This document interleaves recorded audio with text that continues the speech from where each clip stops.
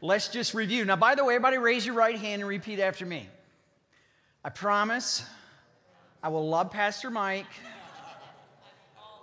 after we're done tonight.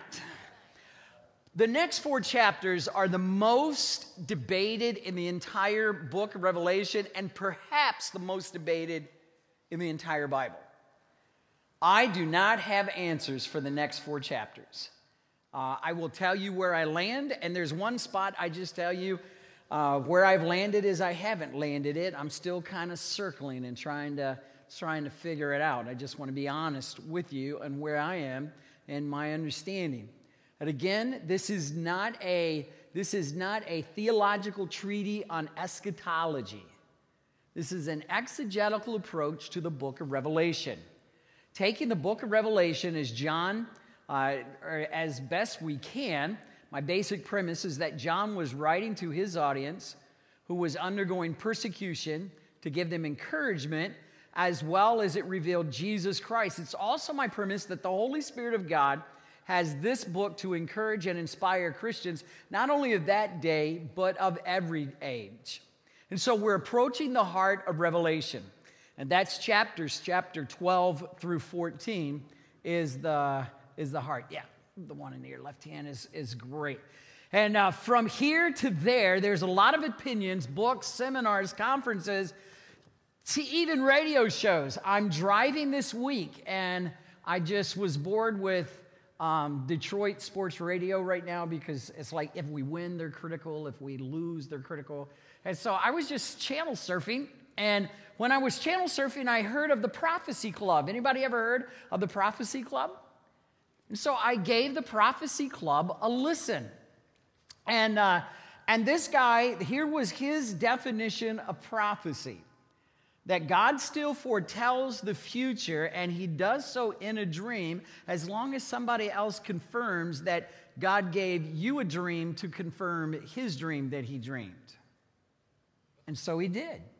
And in his story, he came up with a story that was really close to Joseph's account, where there would be 7 years of feast and 7 years of famine. And so he says, here's what God told me to tell you. And I'm really just kind of perking up my ears because we're in Revelation, and last week was weighty. I mean, that text, I'm telling you, I'll talk about it in just a second, was so heavy for me to study, digest, internalize, and give back. Absolutely incredible. So I'm sitting here thinking, this guy, man, if he's got a word from God, I want to hear it. And here was his, and I only remember the first 3. And there was 4 because I turned it off by the time he got to the 4th one. And he said, good times are ahead. And I'm thinking, the vote is a week from Tuesday. I don't see good times with anybody. Then he said that there will be lots of money. And he just kept going on the prosperity gospel theme that everybody ought to be rich, everybody ought to be happy, everybody ought to be healthy, everybody ought to do this, everybody ought to do that. And then the 3rd one is, he said, God told me to tell everybody, go get a gun. Now, I'm thinking, if everybody's happy and everybody's got money and everybody's always happier when you got money, why do you need a gun? And I just went click and turned it off. I do think prophecy is hard to understand because we deal with apocalyptic language and symbolic languages that we don't read otherwise. So let me give you some about 6 things to help you, guidelines for reading the book of Revelation. We did this all the way back when we did the introduction about 4 weeks ago. Read the book of Revelation with humility. It's the apocalypse. It's one unveiling. It's one just kind of vision. It's not there's multiple scenes, but it's one unveiling. It's one pulling back of the curtain. And read it with humility. Read it with the fact that God has new things to teach us as we read this wonderful book. And then second, number 2, is try to discover the message to the original readers. To the original readers. Again, we look at 666 because we'll talk about that next week. But we look 666 and we say that is the mark of the beast. And we see that as a future event. However, if you were in John's day, there was a number of Caesars, going all the way back to Nero, that you would have called the beast because of their persecution on the church. And certainly Domitian, who was Caesar when John was writing, would fall in that category. And so try to discover what it would meant to the original readers. By the way, John was a scholar in Old Testament knowledge. Matter of fact, in the chapters we're going to talk about tonight, I read in one of the commentaries this week that there are over 15 allusions or references back to the Old Testament, and basically about 20-something, almost 30 verses. Number 3 is don't try to discover a strict chronological map of future events. John's purpose is not to give you an eschatological timeline. John's purpose was to address the 7 churches of Asia and to write to the Christians and to encourage them in their persecution. Take Revelation seriously, but don't always take it literally. Now, that is always a hard statement for me to take. I have such a high standard and high conviction about God's word. When Blake, I took him to the airport. I think I told you this, but when I took him to the airport, and I'm just like wrapping everything up, and I'm just praying, God, what do you want me to tell my son before he leaves? And I tell him 2 things. And the last one, I said, son, just every day, make sure you land your feet passionately in God's word. And I have such high respect for me to say, read it, because I was taught it's literal interpretation. But we also understand you interpret according to the uses of language. For example, if we say that somebody is wise as a owl, well, how do you and I know an owl is really wise? An owl has never taken a test. An owl has never driven a car. Never jumped on the internet. How do we know it? It's just a saying that means, sharp as a tack. Well, that would be, if your child was sharp as a tack, yeah, ouch, And so we want to interpret according to the rules of language that it was originally written in. The book of Revelation was written in an apocalyptic, symbolic style. So when it's literal and the use is literal, you run with literal interpretation. Where it's symbolic, then you run with the symbolism or the apocalyptic literature. Now, sometimes you have to make a choice whether it is literal or symbolic. For example, almost every number in the book of Revelation, you've got to choose, is it a statistic or is it a symbol? Almost every number, is it a statistic or is it a symbol? And then kind of branches, just kind of out from there. And we'll talk about that in just a minute. The numbers what? They have to be... The numbers can either be a statistic or a symbol. Okay? And you got to make that decision. So that's then number 5, I guess, is pay close attention to John's, when John identifies an image. And we're going to talk about 4 images tonight and 2 next week. All right? And then look at the Old Testament and the historical context of the book with interpreting images and symbols, because John, again, is just heavy into the Old Testament. He is a brilliant scholar on the Old Testament. The Old Testament was their Bible. We tend to live more in the New and are a little more familiar with the New. And so those are the things that I would give you. Last week we looked at Revelation chapter 8 and the 6 trumpet judgments. And I believe that's one of the most ghastly and terribly sad texts in all the Bible. In fact, I'd say that it's the most grave and shocking text in all of the Bible. Quite honestly, I wish I didn't have to teach it. It's very, very serious text. So I went home last Wednesday night. Man, my heart was just heavy, because there was little grace in the text we studied last night. And I believe that God and Jesus Christ is a God of mercy and grace and forgiveness and love and of hope. And you did not see any of that last week.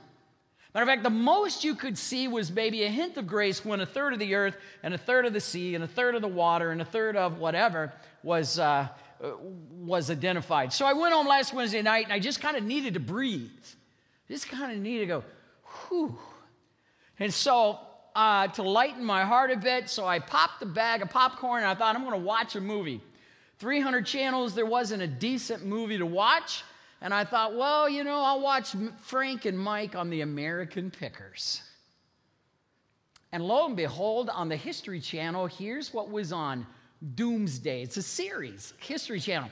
Doomsday, 10 ways the world will end. And the first one I watched was, listen to that, the first one I watched was gamma rays. Two stars collide. The resulting impetus is that these gamma rays, are just hurled at the earth, causes all kinds of devastation. It was absolutely incredible. It was like almost reading the sealed judgments in Revelation 6. And then the next one was a solar flare. A solar flare, and they think that the last huge solar flare that knocked out everything was right before the electricity and the industrial age took over back in the 1850s. And they said if a solar flare would have happened today, and I'm thinking, I wonder if that was what John saw, the fiery star from the heavens. And then the next one was nuclear war. And then the last one I watched was on asteroid. If an asteroid the size of the one that they believed caused the dinosaurs to be extinct 66 million years ago.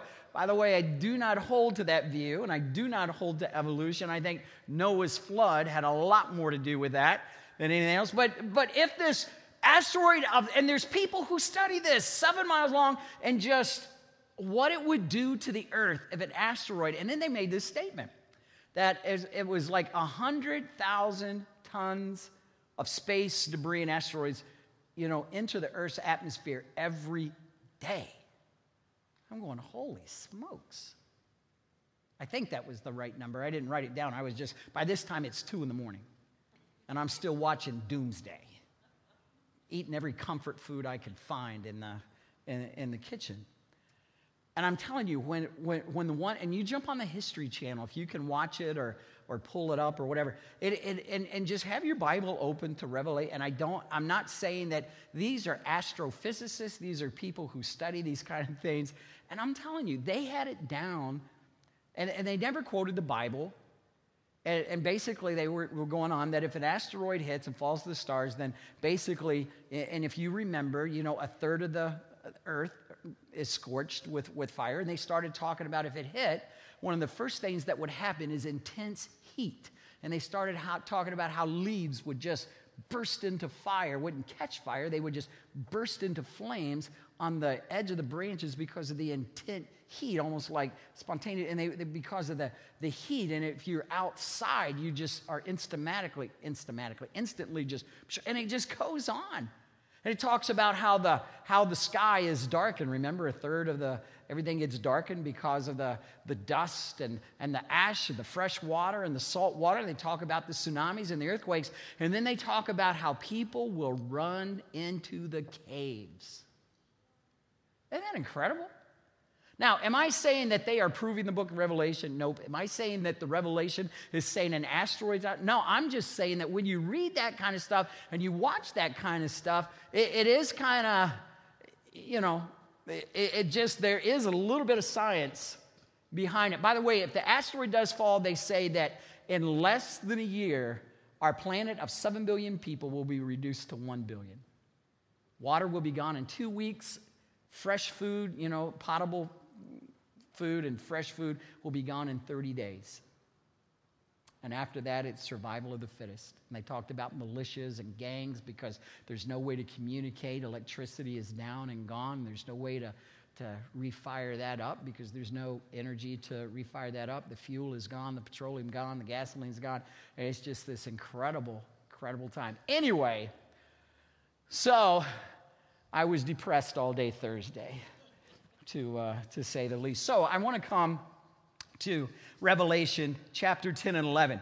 We're at an interlude between the 6th and 7th trumpet. If you'll remember, between the 6th and 7th seal judgment, there was an interlude, there was an intermission. And I think this intermission or this interlude is very fitting because I think John and the Holy Spirit realized that the people of God would need a chance to breathe just a little bit, to let it kind of absorb in. And so we're there. After the intense wrath of God is displayed, the Lord certainly knew we had to breathe. And so he gives us two visions, one in chapter 10, one in chapter 11, and he gives us four images. Now remember, one of the ways to interpret or read the book of Revelation, anytime John gives you an image, you need to kind of look at that image in light of what he knows, his times that he lived in, his audience he was writing to, and certainly his Bible that was readily available to him, particularly the Old Testament. And so the first vision is from Revelation chapter 10, and the second is from Revelation chapter 11. The first chapter, or the first vision, is let's look together. As a matter of fact, I'm just going to read the entire text and then just kind of put the screens up and down because we got a lot of turf to cover in about 30 minutes. Then I saw another mighty angel coming down from heaven, surrounded by a cloud with a rainbow over his head. His face shone like the sun, and his feet were like pillars of fire. And in his hand was a small scroll that he had been opened. He stood with his right foot on the sea and his left foot on the land, and he gave a great shout like the roar of a lion. And when he shouted, the seven thunders answered. Now that's respect. When the seven thunders spoke, I was about to write, but I heard a voice from heaven saying, keep secret what the seven thunders said, and do not write it down. Then the angel I saw standing on the sea and the land raised his right hand toward heaven. He swore an oath to the name of the one who lives forever and ever, who created the heavens and everything in them, the earth and everything in it, the sea and everything in it. He said, there will be no more delay. And I believe every Christian in John's day went, amen. Finally. Amen. There's an end to this thing. Rome doesn't have the last word. Caesar doesn't have the final say-so. Domitian is not God. He said, there will be no more delay. Then the seventh angel blows the trumpet. God's mysterious plan will be fulfilled and will happen just as has been announced to the servants and the prophets. Then the voice of the heavens spoke to me again. Go and take and open the scroll. Now, this is the second image. The first one is of the angel on the sea and the land. The second one is of the scroll. And then the voice of heaven spoke to me again. Go and take and open the scroll in the hand of the angels who's standing on the sea and the land. So I went to the angel and took the scroll. And he said, yes, take it and eat, he said. It will be sweet as honey in your mouth, but it will be sour in your stomach. So I took the small scroll in my hand from the hand of the angels, and I ate it. It was sweet in my mouth, and when I swallowed it, it turned sour in my stomach. Then I was told, you must prophesy again about many peoples, nations, languages, and kings. So you have two pictures here. The first picture is of a mighty angel, and he's holding a little scroll. And then the scroll becomes the major player in the second picture. A mighty angel comes down from heaven, surrounded by a cloud, no doubt indicating his heavenly status. And he's given a rainbow over his head, which most likely represents a cloud or represents a crown. And matter of fact, it might have been one of those things that just kind of reflected, the glory of God and his majesty and splendor. And it was a beautiful sight. No doubt to John's audience, it reminded them, the rainbow did, of God's promise with Noah. And the promise with Noah was twofold, and it was that I'll never destroy the world again by water, and it was also, I will never forget my people. That I will always have my people. And so, the imagery of the rainbow would suggest that Jesus is saying, no matter how bad it may seem, I will not forget about you. I got you back. And we're also told that his face, this angel, shined like fire, and his feet were like pillars of fire, with 1 foot on the sea and 1 foot on the land. This mighty angel is enormous. Now, in John's day, the Greeks were huge into mythology, and all of their gods in mythology were huge. You never saw a tinier or puny god. And so maybe John is, and the voice is helping just tie. There's a demon flying here. It's in November, and we got one flying. It's zipping around my head. And so he's just showing that he's a mighty angel. Now, you got to watch what happens here. His feet are like pillars of fire. Another allusion to the Old Testament, where Jesus led the children of Israel from the exodus of Egypt, out of Egypt into the promised land, and he led them with a cloud by day and a fire by night for protection, guidance, and direction. And so we have this feet like fire. And the size of the angel is enormous. He has 1 foot on the sea and 1 foot on the land. And that should remind John's readers to stand in awe of the God who made such a wonderful, wonderful creation, and that God is infinitely greater than his creation.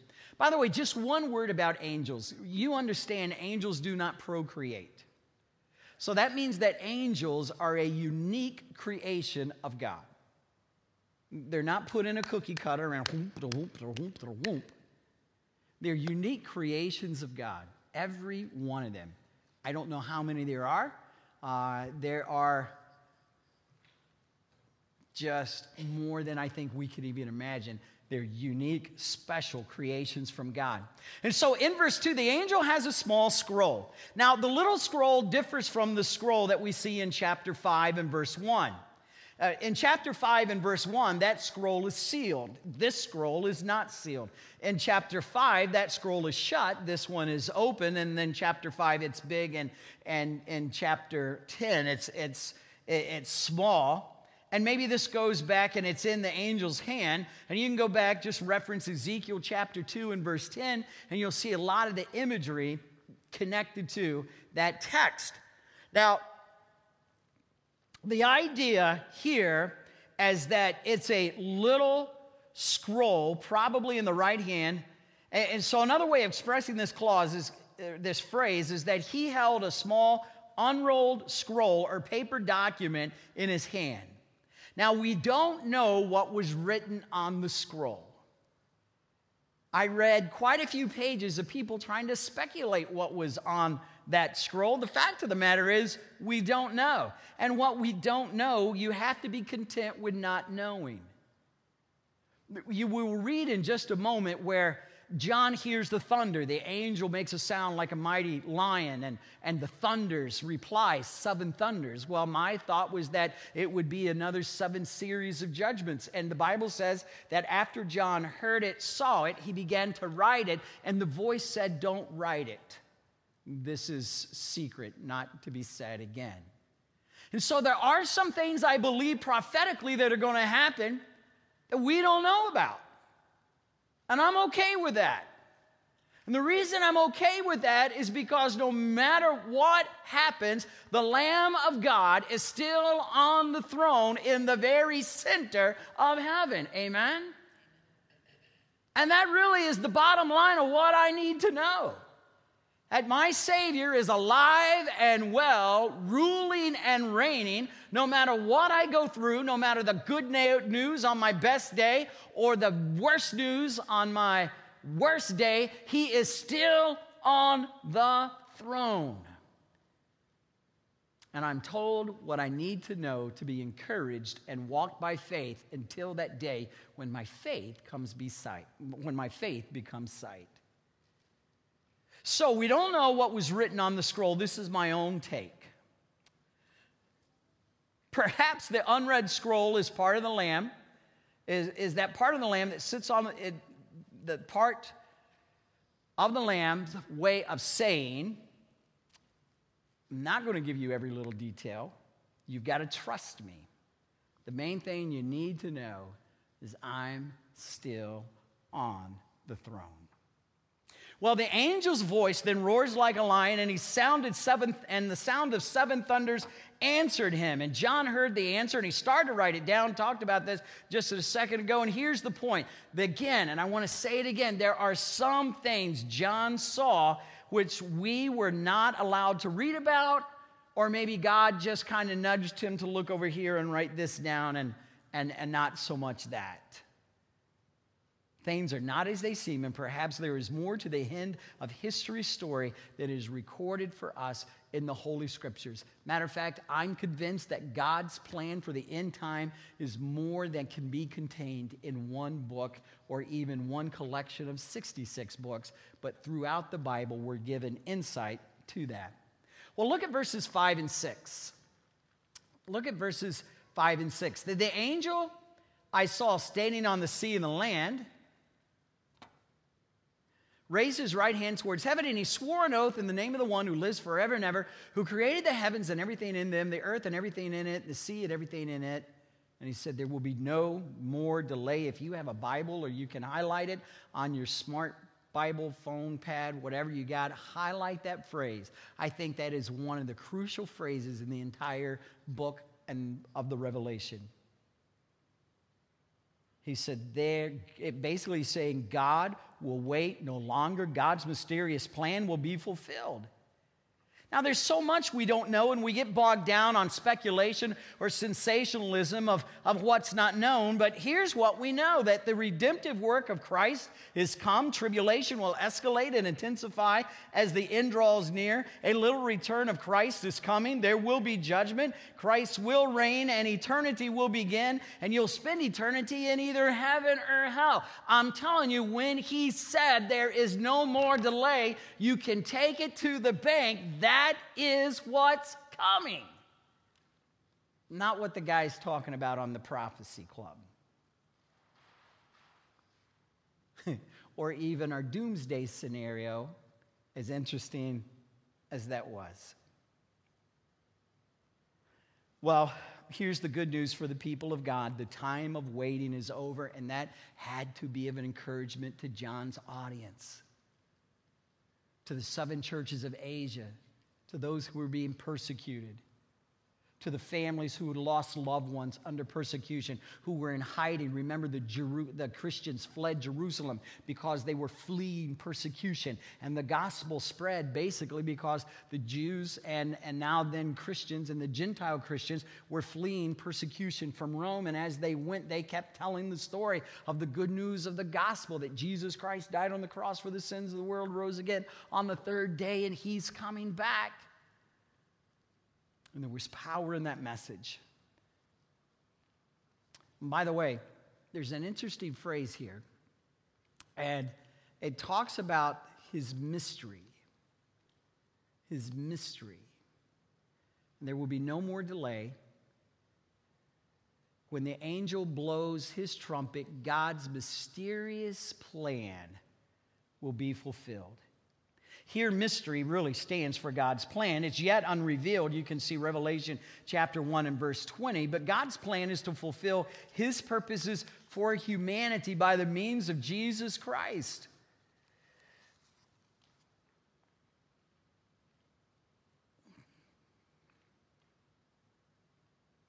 Beckwith defines this as follows. The purpose of God is to bring his kingdom to its consummation, a purpose hidden from the world, but in the end to be revealed fully in its accomplishment. So what's he saying? The mystery that is hidden will one day be revealed. Now, Paul would talk about the great mystery of the cross.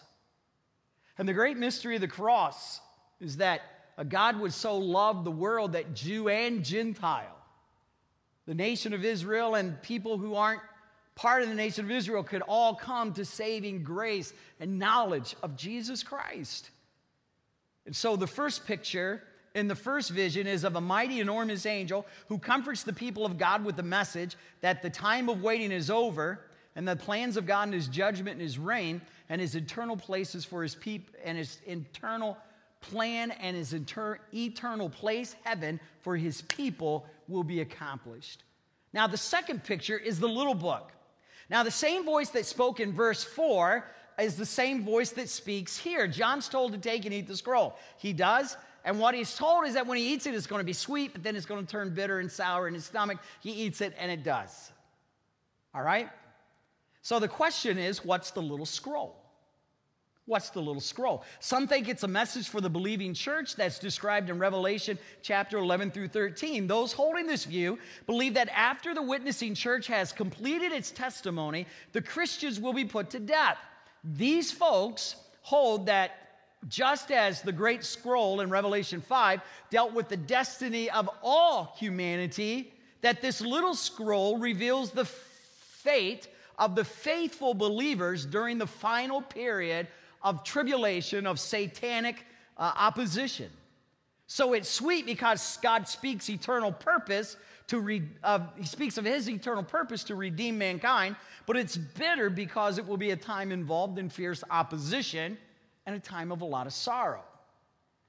Other people believe that because John is relying heavily on the Old Testament, you can see Ezekiel chapter 2, especially verse 8, Ezekiel 2, verse 8 especially, is in view here. When Ezekiel swallowed the book, he was required to utter a lamentation and woes. He was to speak on behalf of God for judgment that was coming. Therefore, this book, whatever it's contained in it, was meant for John to deliver. These folks believe that this is a more general message that John will deliver. He will deliver woes upon men under God's judgment for having rejected him, woes upon the Christians in the hands of or woes upon the enemies of Christians who are persecuting them, woes upon a church in conflict with Roman power, and woes upon Rome and her great destruction. I think I said some of that backwards, but you got the idea. The woes were always on the people in opposition against God's plan, purpose, and people.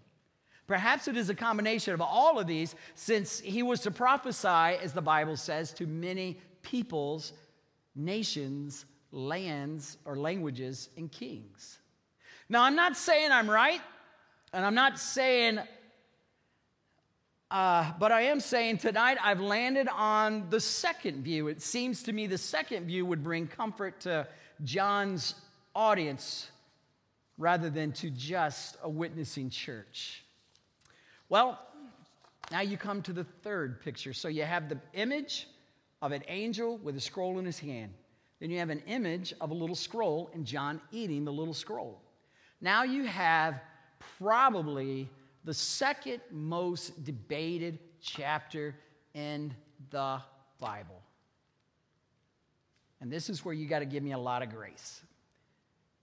Then I was given a measuring stick, and I was told, go and measure the temple of God and the altar, and count the number of worshipers, but do not measure the outer courtyard, for it has been turned over to the nations. They will trample the holy city for 42 months, and I will give them power to my 2 witnesses, and they will be clothed in burlap and will prophesy during 1,260 days. These 2 prophets are 2 olive trees and 2 lampstands that stand before the Lord of all the earth. And if anyone tries to harm them, fire flashes from their mouth and consumes them. This is how anyone who tries to harm them must die. They have no power to shut the sky so that the rain will fall for as long as they prophesy, or so that no rain will fall for as long as they prophesy. And they have power to turn the rivers and oceans into blood and to strike the earth from every kind of plague as often as they wish. And when they complete their testimony, the beast that comes up out of the bottomless pit will declare war against them. And he will conquer them and kill them, and their bodies will lie in the main street of Jerusalem, the city that is figuratively called Sodom and Egypt, and the city where the Lord was crucified. And for 3.5 days, all peoples, tribes, languages, and nations will stare at their bodies. No one will be allowed to bury them. All the people who belong to this world will gloat over them. And man, I can picture this today like never before. And give presents to each other. There is a party going on. This is like Christmas, because the 2 witnesses have died. Something's been killed. And death of the prophets who tormented them. But after 3.5 days, God breathed life into them, and they stood up. Terror struck all who were staring at them. CNN, Fox, MSNBC, everybody started carrying this. It was a live feed. Then they started spinning it and seeing what was happening. Terror struck all who were staring at them. Then a loud voice from heaven called to the two prophets, "Come up here." And they rose to heaven in a cloud as their enemies watched. And at the same time, there was a terrible earthquake that destroyed 1/10 of the city. Now, let me tell you, everything really kind of hinges on the first 3 verses. You really got to kind of define, a couple of things. I'll give you the 3 things I think you need to define. He was given a measuring stick, and I was told, go measure the temple of God. You got to decide what the temple of God is. Because at this point in time, there was no temple to measure. The temple in Jerusalem had not been built, or had been destroyed and not been rebuilt. You could not measure the temple in the New Jerusalem because Revelation chapter 21, verse 22 says there's no temple in that city. So you got to think, okay, what is this temple of God? And then you got to decide what the 42 months are, the 1,260 days or the 3.5 years. And then you have to decide what the 2 witnesses are. And when you get down to the end of verse 3, 4, then you're ready to kind of unpack the rest of Revelation chapter 11 on into chapter 12, 13, and 14. And it also gives you great insight to 18 and 19 as we conclude this book of Revelation. Now, I am not going to make my deadline, so let me just kind of give this to you in a real quick way. Let's talk about who is the temple. What is the temple? Matter of fact, it's interesting to me that he's given a measuring stick, and he's said, go and measure the temple of God and the altar and count the number of worshipers. But do not measure the outer courtyard. Boy, this goes back to the tabernacle and the Old Testament temple built in Jerusalem. The Gentile nations and any Gentile was free to gather in the temple, but they had to remain in the outer courts. The Jews were allowed to go deeper or into the inner courtyards of the tabernacle or of the temple. And so what is this temple that John is being called to measure and to count?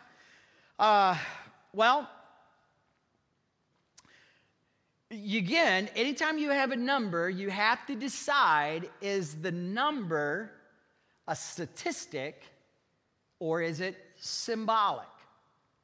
So is what John's measuring, is it a literal temple or is it symbolic of something that's rich in meaning?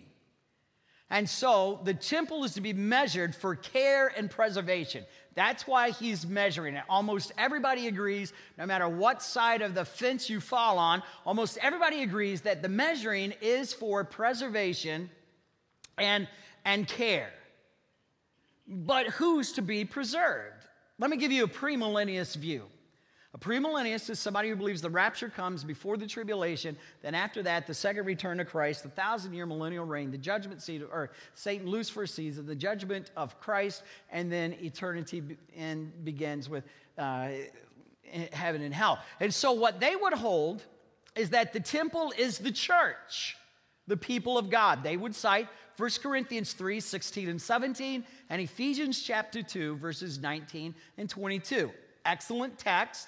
I think that you can tie into this topic of the church. To measure the temple means that God's people are going to be, the church is going to be protected from the coming catastrophes. Compared to the sealing of the seven in chapters 7, verses 1 through 8, this is saying that, hey, listen, we're not going to be necessarily insulated from them, but God's people are going to be protected. Now, again, the outer court is trampled under the foot, indicating that in another sense, the church is subject to severe opposition and suffering. How do these two fit together?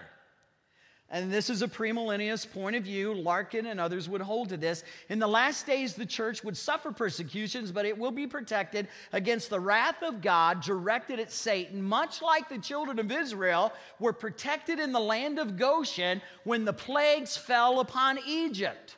The blood turned to water, not their blood.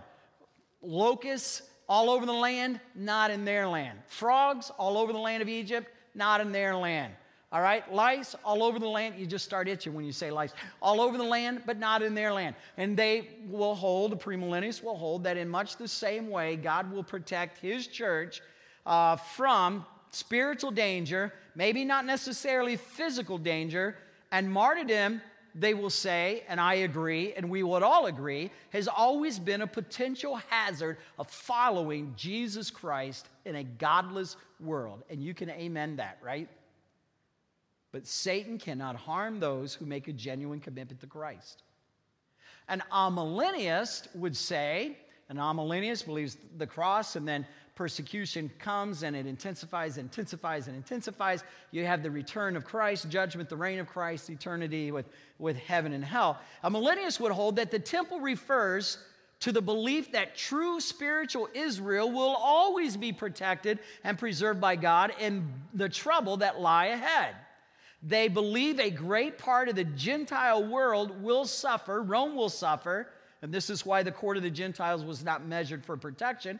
And this period of tribulation will last 42 months, 3.5 years. And in the ancient Near East, Rome was kind of the beast. And so a premillennialist would say that its deliverance, the temple is realizing God's deliverance of the church in a future time from the tribulation. An amillennialist would say that it is the deliverance of God's people under their current situation and God's promise to protect them and to watch over them, not to insulate them, but to be their truth and their promise, and no matter what's coming. So where have I landed tonight? And I'm not saying I'm right, but the second vision, or the second interpretation, gives a little bit more, and I can see both, and if I'm not saying I'm right, believe me, I will change my mind after the next doomsday episode, all right? I'm just simply saying, I think to John's original audience, the context and the usage of the Old Testament symbolism makes better sense. That it's God's promise that not only will he protect the church in the future, but he protects the church in John's day today, and he protects the church in our day today, and a generation from now, he protects the church in that day today. Am I saying the church will never go through tribulation? Absolutely not. I've said it over and over. Jesus said, in this world you will have tribulation. I am not going to countermand Jesus Christ. What I'm saying is that he is a friend that will never leave you nor forsake you, and no matter what you are facing, he is a strong and mighty God who can help you and will help you to overcome. So, the redemptive ministry of Christ tore down the artificial walls that separates people, black and white, rich and poor, those in power and those who don't have power. And many people from all nations, languages, and kings now have equal access to Christ. And so I think the church is not just people who accept Christ after the cross. I think it's all people who believe in Christ from every nation and every tongue and every tribe. So I believe the temple is symbolic of all people who know Jesus Christ as their Lord and Savior, and I believe God has promised both Messianic Jews and the Christian church that there will be seasons of persecution, and they will increase as we get closer to the end of time, but God's promises to protect us all spiritually, not guaranteeing us freedom from physical persecution or martyrdom, but he has promised to always be with us. And that's the good news. So now you got to decide, what are the 1,260 days? What are the 42 months?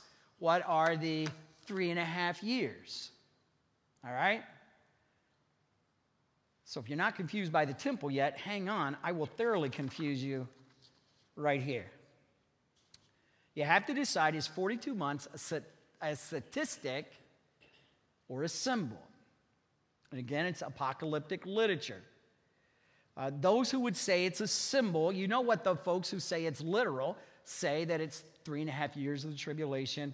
You know, there's 3.5 years of peace, and then there's 3.5 years of war and destruction, and this is what it's alluding to, is the 3.5 years. That's the easy one to understand. They say it's a statistic, and it's 3.5 years. Then for those of those who would say it's symbolic, 42 months, 1,260 days, or 3.5 years.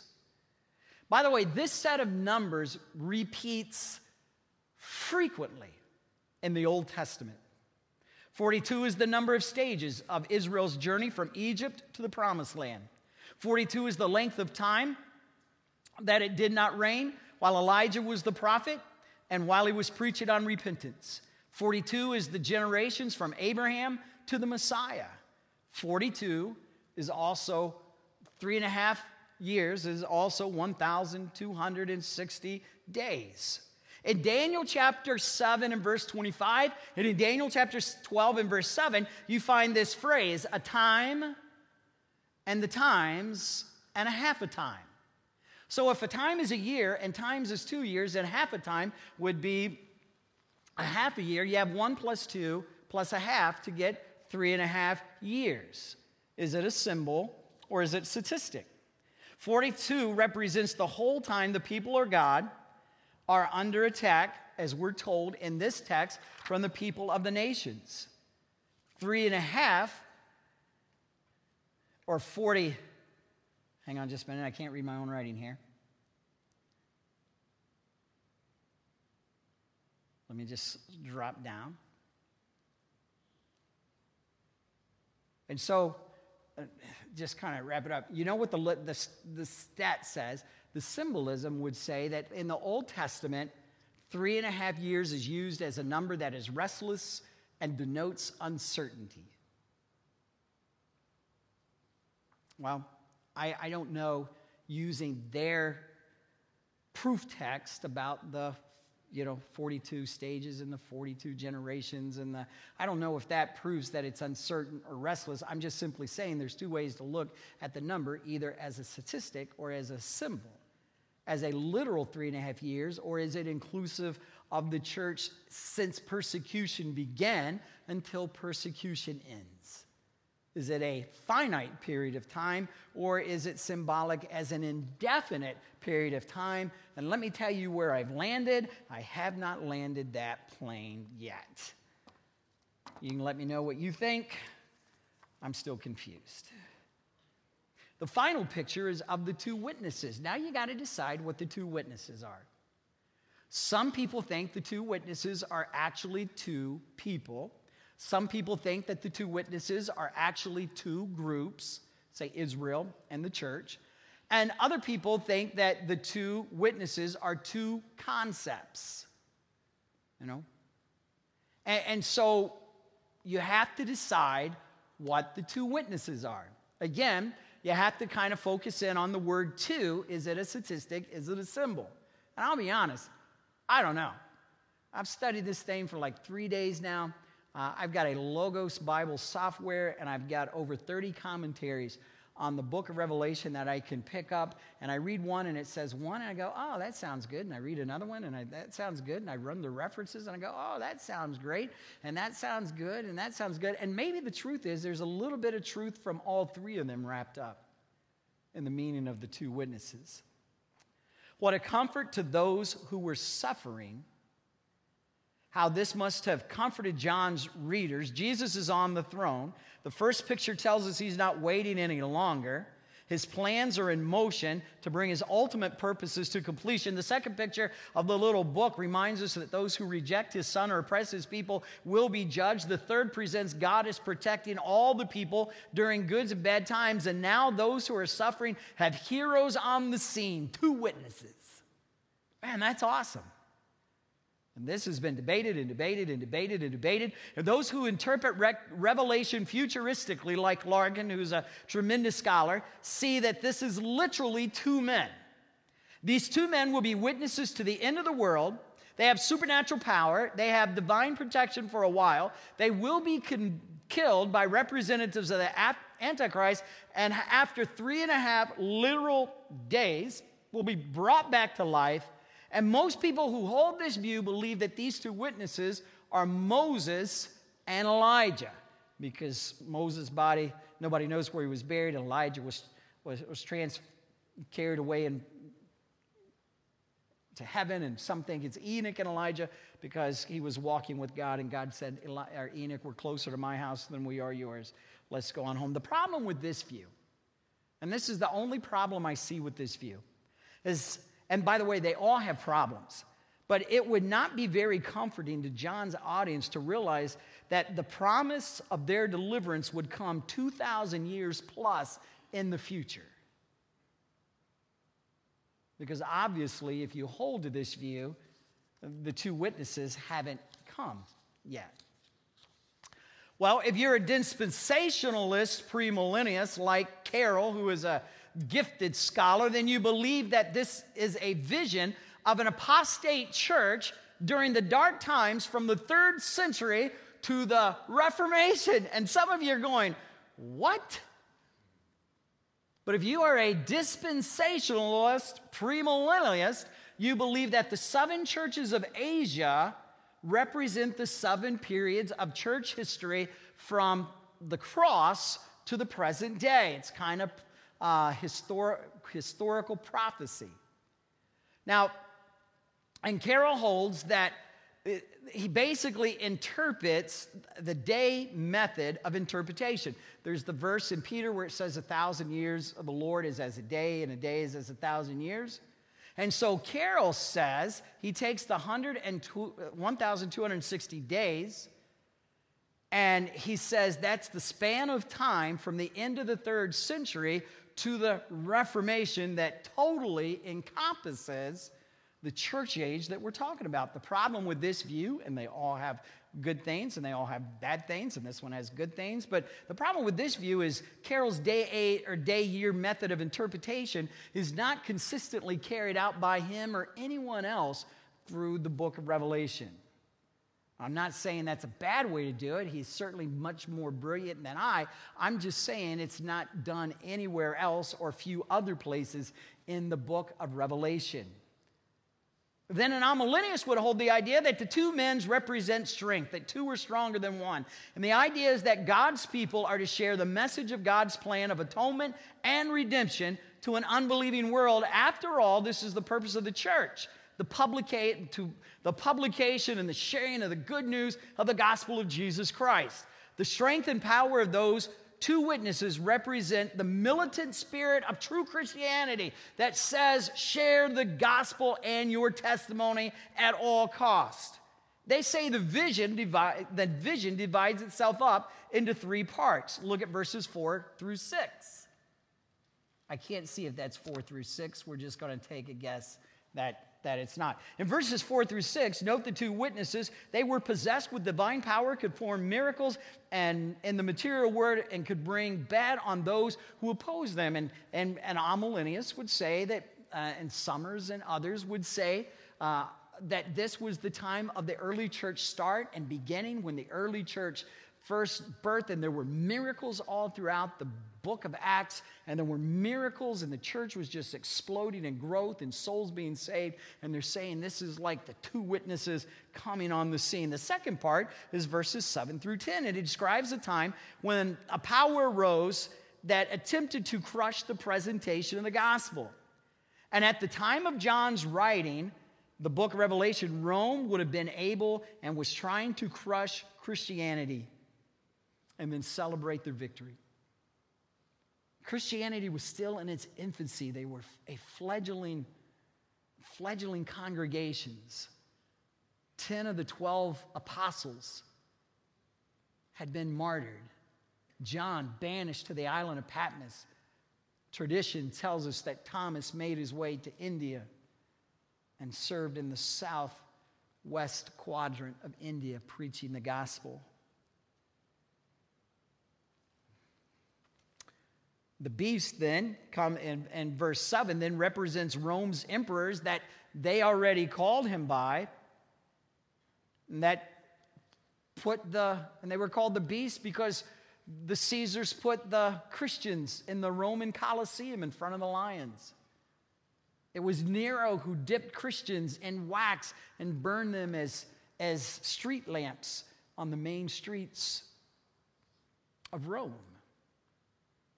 It was Rome that beheaded the apostles and killed them for the most part. And Caesar tried to destroy the church. And eventually the third part comes there in verses 11 through 14 and shows that the restoration of life after 3.5 days, which they believe is symbolic of an indefinite period of time, and basically saying the church endured troubles and trials and persecutions, but the strength of the church could not be put out. The flame of the church could not be put out. The lampstand of the church, going all the way back to Revelation chapter 1, 2, and 3, could not be extinguished because even though men have falls and failures, the gospel of Jesus Christ through the power of the Holy Spirit cannot be extinguished. Now, if you're a first century believer, wouldn't that give you hope and encouragement? I think it would. So what do I believe these two witnesses are?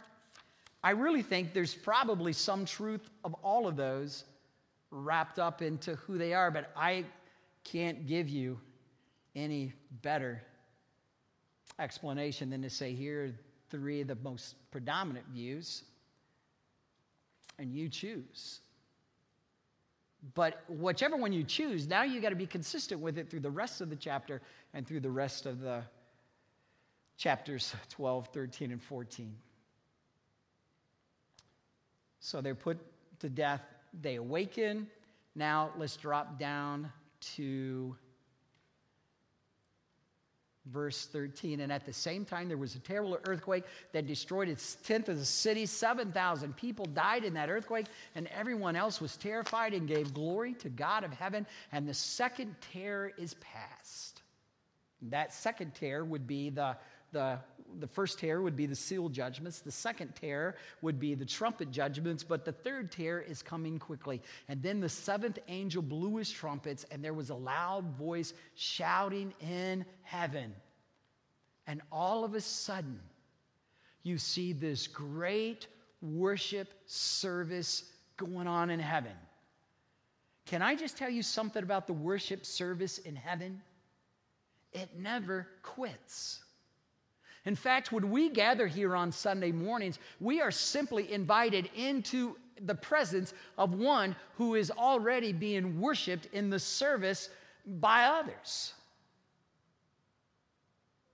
The four living beings, the 24 elders, the thousands and thousands of angels that are wrapped around the Lamb who is seated on the throne. And we are invited into that worship. It doesn't start with us, and worship doesn't end with us. We are invited into the presence of God to unite with all of heaven and our other brothers and sisters on earth in giving praise and worship to the King of Kings, to the Lord of Lords, to the Lamb of God who was slain from the foundation of the world for your sins and mine, who forgave us of our sins, threw them as far as the east is from the west, as far as the heavens are high above the earth. And the good news is no matter what you're going through, he is still on the throne. Amen?